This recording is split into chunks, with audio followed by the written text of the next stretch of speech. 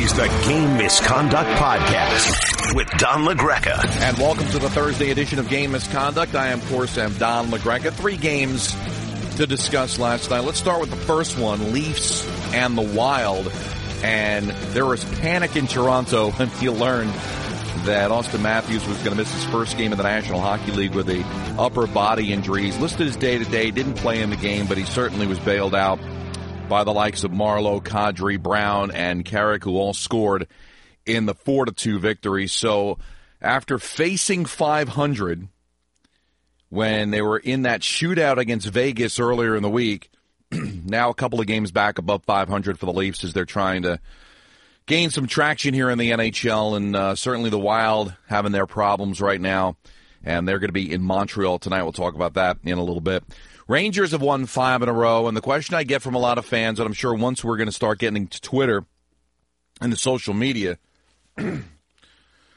is this for real? Is this just a team taking advantage of Boston, for example, who had 6 rookies in the lineup that have combined to play just 104 games? You know, a Vegas team that was on the East Coast, a Florida team that's not very good. I mean, you can make the case of the 5 consecutive wins they've had. The most impressive has been Tampa because that was the best team in the NHL and they beat them in overtime. But Columbus came in banged up. No Cam Atkinson, no Sedlak, no Calvert. And then last night, again, all those guys out of the lineup for the Boston Bruins. So, I mean, I guess if you really wanted to look at the wins and say, well, maybe they're just catching teams at the right time. But you know what? When you're a Ranger team that has lacked confidence all year and you're just looking to see if you can't build some confidence, 5 wins in a row is 5 wins in a row. So I don't think you can look at it with John Desai. You just got to take it. Now, they still need to improve. There's areas in which they need to work on. And certainly I think this game Saturday is going to be interesting. Edmonton coming off a win against the Islanders. They'll take on the Devils later on tonight. And with that kind of firepower, even though it really hasn't produced this year, still an interesting test. But you can't just excuse all these wins away. They needed wins. They got wins, 5 in a row. They're starting to play complete games. They're starting to get goals from other places. Again, Buchnevich is emerging as a real star on this team. Had a great goal getting around Chara for the tally, the first of the game. VC wakes up. He gets a couple of goals in the third period. So now he's got 4, so he doubled his total. Kreider's playing better. Hayes is playing better. Miller's playing better. You're finding more consistency out of Henrik Lundqvist. This team is not in the conversation right now as the best team in the NHL. This is not a team that's in the conversation that is a lock to make the playoffs. But what it is a team that started 1-5 and has now gotten to the point where they're above 500 at 8-7-1. So it's baby steps. It's trying to progress forward. But don't start thinking that they now have to show that they're a dominant hockey team. I'm not sure they were even predicted to be a dominant hockey team. They were looked upon as a playoff team that once they get there could do some damage because of who their goaltender is. And that's probably a ceiling for what the Rangers are. So I wouldn't put them in the league with Tampa right now, even though they beat them. I'm not sure that they're looked upon as the best team in the league. Pittsburgh, you've seen now, has taken over first place. But you start 1-5, you start thinking the whole thing is going to fall apart. Alain Vigneault is going to be fired. They're going to start blowing the thing up. And now you're seeing that this is beginning to look like the team that has been a consistent playoff team and move forward there. So you got Edmonton.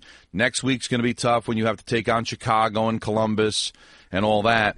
But right now, the Rangers have won 5 in a row. They're getting production from different areas on the ice. It's not just about Zibanejad, although he continues to be good.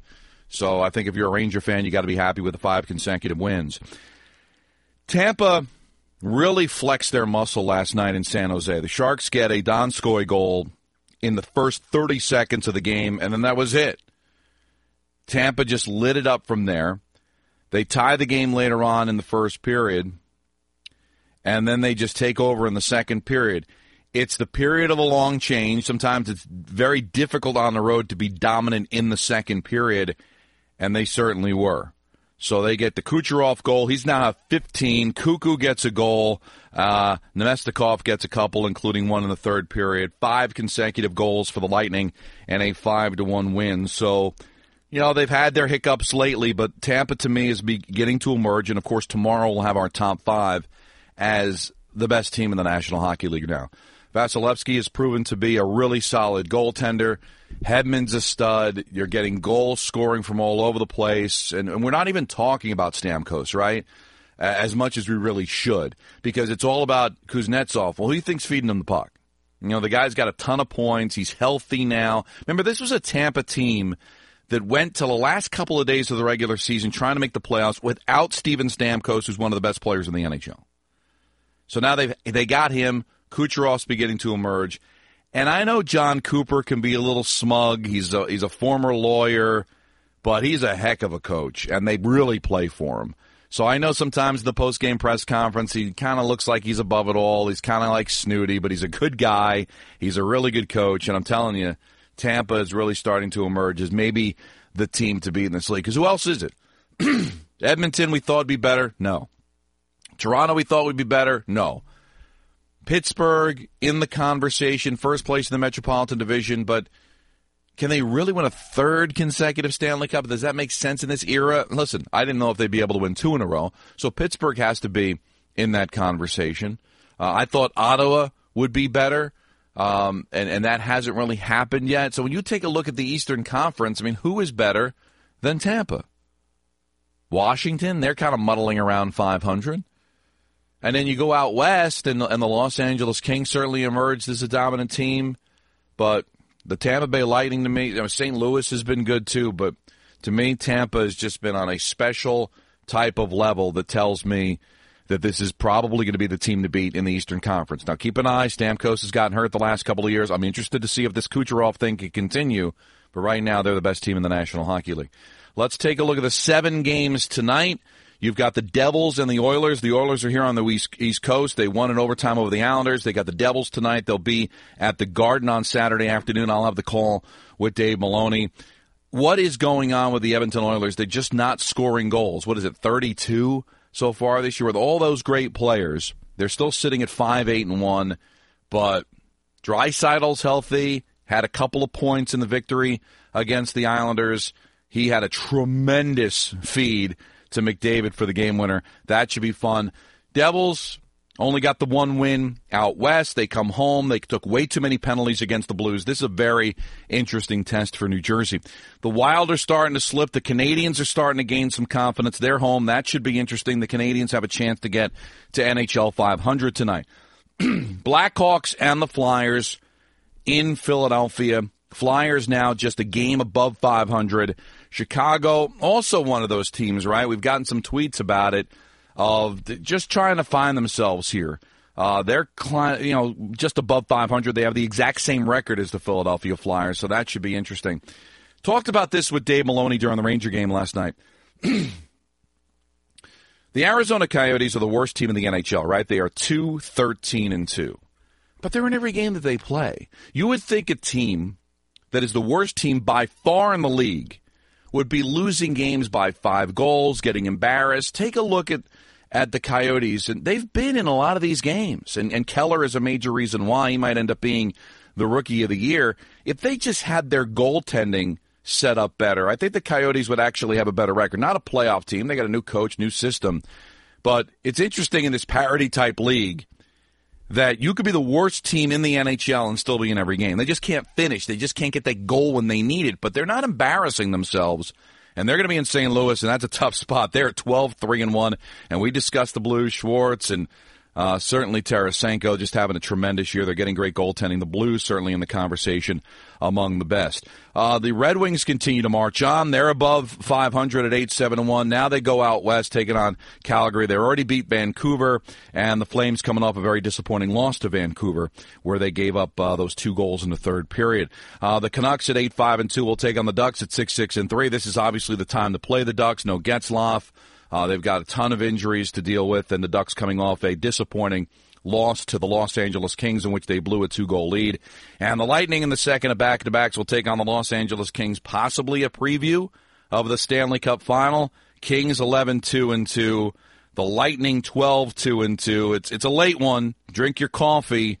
10:30 at night, but you know what? It's going to be worth it. That's going to be a tremendous hockey game. I'm really looking forward to that. So we got some really good games tonight, and it should be a lot of fun. Now let's get to your questions on social media, at Don LaGreca, hashtag game misconduct. Jack says, who is your favorite young player to watch that isn't McDavid? Great question. You got Austin Matthews. A guy I enjoy because I've always had a soft spot in my heart for the Winnipeg Jets, Patrick Laine. He's got a wicked shot. I've gotten a chance to call a couple of Winnipeg Jet games last year, including a game in Winnipeg, which was terrific. And Laine was really good in both of those games. So Patrick Laine is the one guy that kind of jumps to mind. Guy says Rangers get 3 5-on-5 goals and an empty netter. Good to see contributions all over the ice. LIRR trains from Long Beach to Penn were jammed with people going to support our hometown product. Charlie McAvoy, awesome atmosphere, and Rangers get 2 points. That's right, Charlie McAvoy, as we talked about it yesterday, playing at the Garden for the first time as an NHLer. I thought he played very well. The big moment for Charlie was Buchnevich on a backhand looked like he had a wide-open net for the second goal of the game. And when I was calling it, and even Dave had mentioned, like, how did Buchnevich miss it? And then you looked at the replay, and McAvoy had gotten a stick on the Buchnevich backhand, it deflected wide. So he played well defensively. He's 19 years old. He's been a terrific story, and got a chance to meet his dad, who was on in the intermissions, and his family was all over the place. And there's a whole section just outside the away dressing room of Madison Square Garden. So whenever a Ranger game is played, there's always a contingent of whoever's the local kids, like when the Pacioretties, when the Montreal's in town, the Pacioretties come in and they're all filled up that section. And when Van Riemsdyk, when Toronto comes in, same thing. Well, you saw the McAvoys in Long Beach be getting represented at Madison Square Garden last night. It was actually pretty cool. But Guy makes a great point. 5-on-5 goals.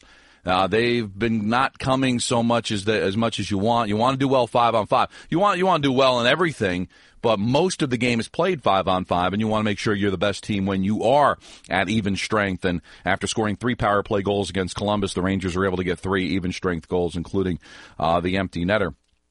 Let's say we got Jake, who says, "Hey Don, when do we start talking about Buchnevich being the best forward on the Rangers?" It's starting to happen. I still think Zibanejad is better because I think he's more of an all-around player. But when you talk about finishing, he's got it going on. And I know I've talked about this a lot, but we got robbed of him last year because of the back injury. He's healthy now. And when you look at the Rangers, it was, when is Hayes going to emerge? When is Miller going to emerge? When is Kreider going to emerge? Well, now maybe it's going to be Buchnevich who's got the chance to be the best player on the New York Rangers. And you're really seeing a difference. He's gotten hot now, and there's no coincidence that he's gotten hot and now the team is starting to win games. And it can't always be about the same players. Where's Rick Nash? Where's Zibanejad? It's got to be other players. And I think Hayes is starting to play better. Miller's starting to play better.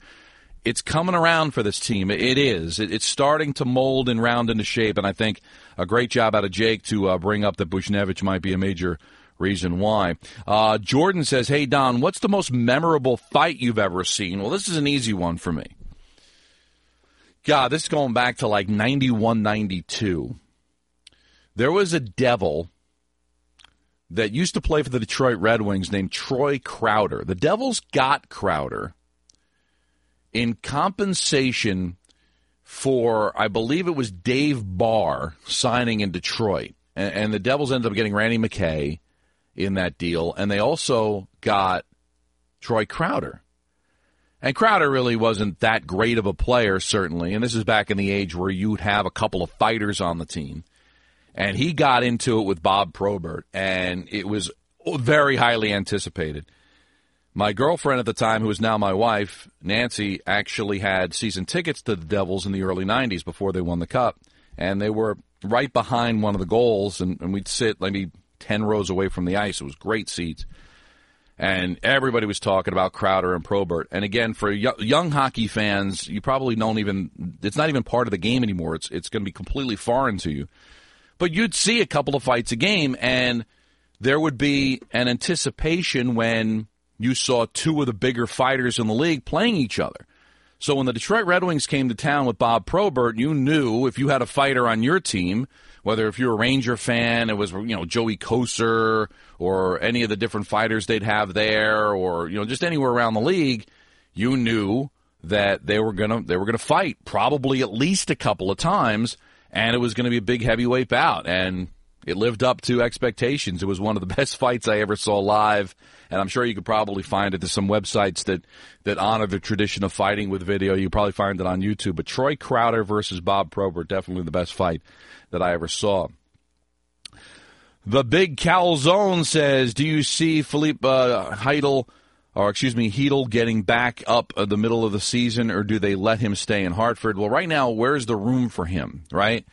Bunieves has been sick with the flu, but he's eventually going to come back and play center. I think Paul Carey's played a very good center, too. So is there a need there? Now, if Heidel plays well in Hartford and just begs to be called up, but right now I think it's beginning to round into shape with Nieves and Carey as that fourth-line center. So I'm not really sure whether Heidel's got that opportunity to get called up. We'll have to see. James says, confused as to why Ho-Sang isn't called up yet. Any reason why? And also your thoughts on Doug Waite and Garth Snow. I don't know the inside of the Islanders. I'll try to ask and see what's up with Ho-Sang. The problem with just my observation of Ho-Sang, and Dave and I have talked about it when we called an Islander game earlier in the year, guy likes to dangle. I think he tries to puck handle a little bit too much. I think he needs to be a little bit more ingrained to the team concept, and maybe that's what Garth Snow is hoping he can do in the minor leagues. And I think Doug Waite's a heck of a coach. I mean, you take a look, and I was a Jack Capuano fan, but just look at what this team has done since Doug took over. From the second half of last year to what they've done this year, I think he's a heck of a coach. And give credit to Garth Snow. I mean, you're looking at some of these young players that are playing. That's under Garth Snow's watch. I think Garth has done a good job over the last couple of years of changing his image as a guy that maybe didn't belong as a general manager, that kind of jumped almost literally from playing into that situation. And, of course, after everything that would happen with Neil Smith, it just had this odor, if you will, of somebody, a neophyte, an inexperienced guy getting thrown there, that maybe he wasn't really the guy that was pulling the lever on some of these deals. But looking at how this team is beginning to emerge, I think Garth Snow has done a really good job. Sam Diaz says, you've stated you were a Devil fan in the past. Who was your favorite Devil player? What would be your Devils' dream team? Well, my favorite Devil player, and you're going to laugh at this and probably never even heard of the guy, was Jim Korn. He wore number 14. He was a Providence guy, so Lou knew him when he was at Providence and gave him a chance to play with the Devils, and he was kind of a goon. But I just liked him. I just liked the way that he played, and he was fun playing at a time when the Devils weren't very good. And quick story. I'm in college, working at the college radio station, and to get some experience, I went to the Devils practice over in South Orange, and I wanted to interview Jim Korn for WRPR, the radio station in Ramapo. So I was told that it's much easier to just go to the practice facility rather than trying to get these guys after games, and I was in college, and I couldn't get a credential.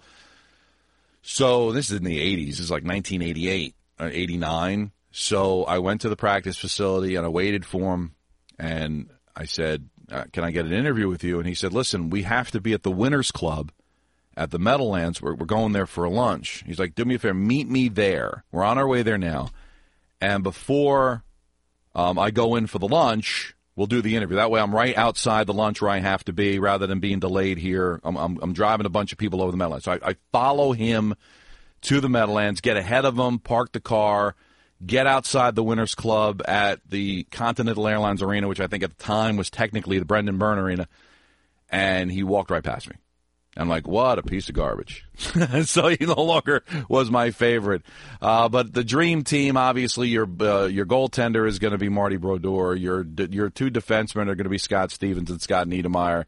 And from a forward standpoint, it's hard to not have Kirk Muller, John McClain, Patrick Elias. Those are the three best forwards. You could talk about Pat Verbeek, Keish maybe, but Captain Kirk has to be there. Patrick Elias, probably pound for pound the greatest forward, and John McClain, who had all the records before Elias broke them, would probably be the dream team. But I love Claude Loisel. I love Randy Belichick. Doug Brown was one of my favorites. I remember I did a metal show at WRPR, and we went to the fan club meeting, and I wanted to get an ID. This is Doug Brown of the New Jersey Devils, and you're listening to The Beast is Unleashed on 90.3 WRPR. And you should saw the look on his face when he saw Beast is Unleashed. That was not his thing. So it was just a kind of funny moment there. Chris says, let's see here. Talked about the Mount Rushmore. Either one of the goaltenders they should be another Mount Rushmore for goaltenders. Haven't heard Dryden's name mentioned. That's a good point. He says, my second idea is original six and modern era. Here's my split of those. So this is what he says for his Mount Rushmore, Chris Moore. Modern era. Gretzky, Jágr gets the nod over Mario because of health. Lidstrom, best damn defenseman in my time, and Marty. So I got no problem with that list. If you were going to go from, say, 1990 on, I guess you would have no problem putting all those guys in, or 1980 on if you wanted to go there. Slappy says, Don, do you think that Brendan Smith will get traded since the Rangers' run started with his benching in the third period against the Vegas Knights? Why is he struggling? Well, word on the street is he came in out of shape, and he's trying to work his way back into shape. But more so than anything else has been the emergence of Holden, who actually started the year with the flu, and I think got off to a little bit of a slow start. And Kemper has played so well that you don't want to take him out of the lineup. So it's a combination of Smith having his problems, but also the fact that Holden and Kemper have played so well that it's been hard for Smith to be able to crack the lineup. Now, are you going to trade Smith? You're not exactly trading him with a lot of leverage right now, considering he's not even playing for you and you just gave him a contract. Maybe Kemper comes back down to earth, you take him out. Smith's going to have his place back on this team. But sometimes it's difficult to trade when a guy's value is so low where he's a healthy scratch.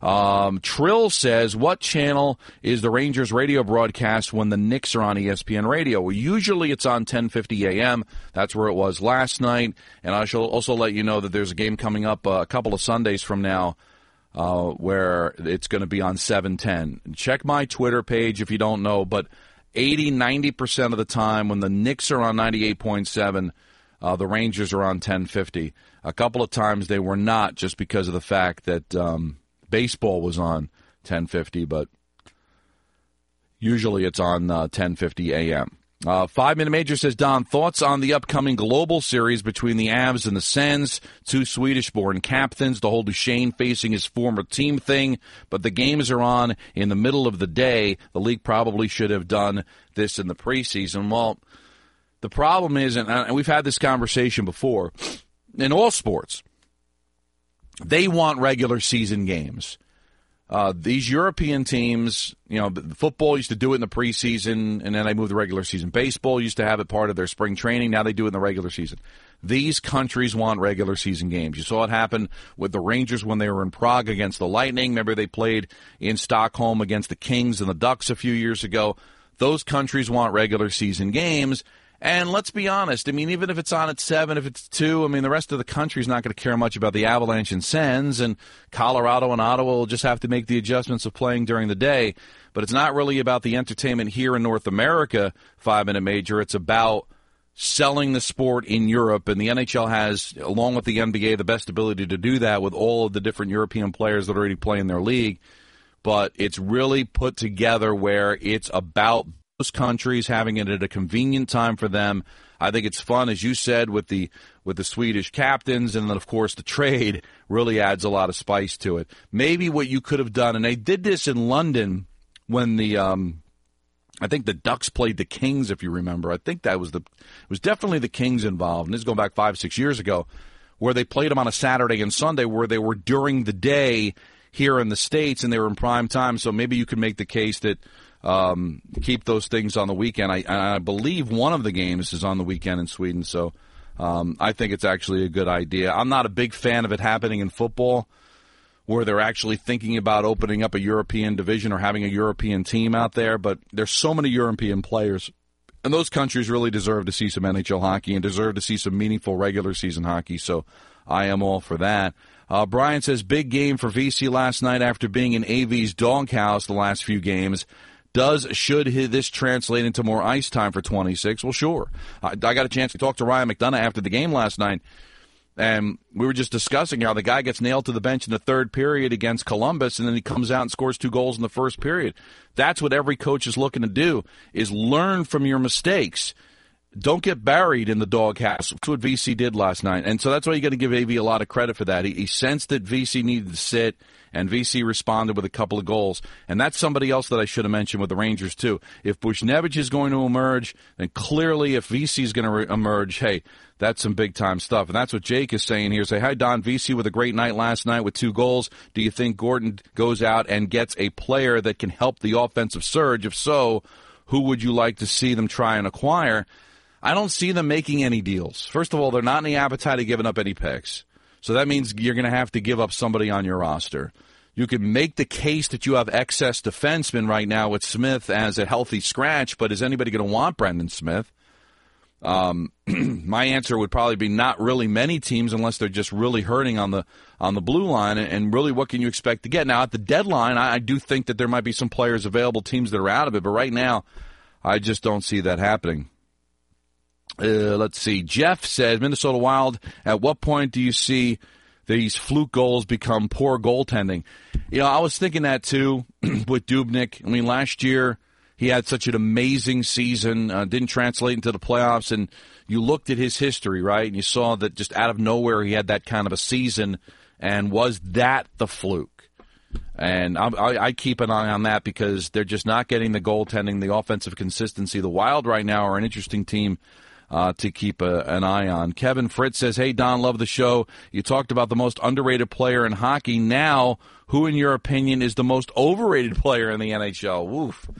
That's a good one. That's a tough one to talk about because that's a pretty insulting thing to say to a player about how overrated they are. But you take a look at the players that are looked upon as being superstar players, and do any of them not deserve to be superstar players? That's a good I'd have to think about that one. I've got a few names that are bouncing around in my head of who could be considered overrated. Going through the teams right now. Let me chew on that a little bit because I don't want to spend too much time hemming and hawing here trying to think of something. Overrated player. I mean, is there anybody that is looked upon? They would have to probably play in a market, a popular team that just over-exaggerates the ability of a certain player.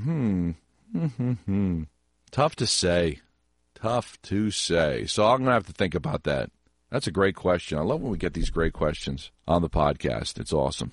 Let me see if we got a few more that we can squeeze out here. Brett Ludstig says, besides actually playing full 60, what do you think has turned the Rangers around, and can they sustain it? Well, playing the full 60 has been number one.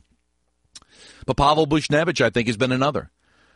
The Rangers early in the season were Mika Zibanejad on the power play, and that was it. Now Nash is scoring a little bit. VC with 2 goals last night. I think Hayes has played better. But Pavel Buchnevich is becoming a legitimate threat to me, is I think the reason why we're sitting here having a conversation about the Rangers turning it around. And I think that's a very, very good point, that Buchnevich is the guy to get it done. Michael says, most underrated Gino Malkin. No NHL 100 and overshadowed by Sid. Really good point. Malkin should have been in that top 100. And speaking of the top 100, if you wanted to talk about an overrated player, and the Blackhawk fans are going to kill me, but did Duncan Keith really deserve to be in the top 100? So if you want to say an overrated player, doesn't mean that he's not a great player, but is he one of the top 100 players of all time? So you wanted an overrated player? Maybe that's an overrated player. George says, is Jake Gardiner good at hockey? No doubt he has skill, but I don't think this guy can be a top 4 defenseman on the Stanley Cup team. Amen. He's fun to watch. The Leaf game that I called, he was pinching like crazy. He spent more time around the net and behind the net of the other team's net than he was playing at the blue line. I mean, you could say that about a lot of the defensemen on the Toronto Maple Leafs, right? That all they think about is offense. Zaitsev is the same way. Go, go, go, offense, offense, offense. O'Reilly's another example of that. I think that's kind of the system that Toronto plays right now until Babcock can figure it out. He is a great offensive player, but no, he leaves a lot to be desired on the defensive side of things, and I think that's the difference between the Leafs being a cup contender and not being a cup contender. They can score with the best of them, but is Anderson an elite goaltender? Do they have the blue line to be able to protect not having an elite goaltender? These are all the things I wonder when I think about the Toronto Maple Leafs. And finally, Forever T8 says, who is your Mount Rushmore of goalies? Let's see. Marty, Wah, Hasek. The thing about Ken Dryden is he didn't play very long. He was like the Sandy Koufax of goaltenders. He only played a handful of years, but boy, were they good. But I would probably want to go with somebody that's played longer and played longer in elite level. I think there's something to being able to do it for a long period of time. But now we get into, I think those are the three, right? If you want to say Terry Sawchuk, certainly in the conversation. You want to say Billy Smith for the 4th straight Stanley Cup wins. You want to say Grant Fuhr. And here's the thing you can't get caught up in. Because you young kids out there will look to the computer and say, how can Grant Fuhr be in there? How can Billy Smith be in there? They had 3.5 goal against averages. Different era. Back in the 80s, man, if you gave up 5 goals and won 6-5, you could still be one of the stars of the game. I mean, that's just the way the game was back then, 30, 40 years ago. Offense was just a plenty. So don't kill those guys for having high goal against averages. There were money goaltenders that didn't give up bad goals. They were part of Stanley Cup champions. So you can go Billy Smith, you can go Grant Fuhr. Those guys are really good goaltenders. I mean, where does Tom Barrasso fit in that? He won a couple of cups with the Pittsburgh Penguins. Where does Marc-Andre Fleury kind of fall into there as one of the modern goaltenders? Jonathan Quick, who's won a couple of championships with the Los Angeles Kings. I wouldn't put those guys on there, but I'm trying to give everybody a little bit of love. Ooh, who would I put? I guess Jacques Plante. All those records, shutout records, the wins. So that's what I would probably go with because you got to honor the old timers, right? So I would go with Brodeur for the wins, Patrick Waugh for the money because of the 4 Stanley Cups, and I believe 2 Conn Smythe trophies of those 4 Stanley Cups. Dominic Hasek, who I think was the most athletic and just imaginative and creative goaltender that I ever saw. And I want to honor the old guys with Jacques Plante, who was money as well. So this is a lot of fun. Ton of games to go over tomorrow. Don't forget we got our top 5 teams of the week. So if you want to tweet at me at Don LaGreca, hashtag game misconduct with your top 5 teams, compare them to my top 5 teams. But this was a lot of fun. Got into a lot of great conversation. Looking forward to doing it again tomorrow. This was the Thursday edition of Game Misconduct. Thanks for listening to the Game Misconduct Podcast. Looking for more Don LaGreca? Hear him on the Michael K. Show weekdays from 3 to 7 p.m. on 98.7 ESPN in New York and worldwide on the ESPN app. And don't forget to subscribe to the Game Misconduct Podcast on the ESPN app, Apple Podcasts, or wherever you get your podcasts.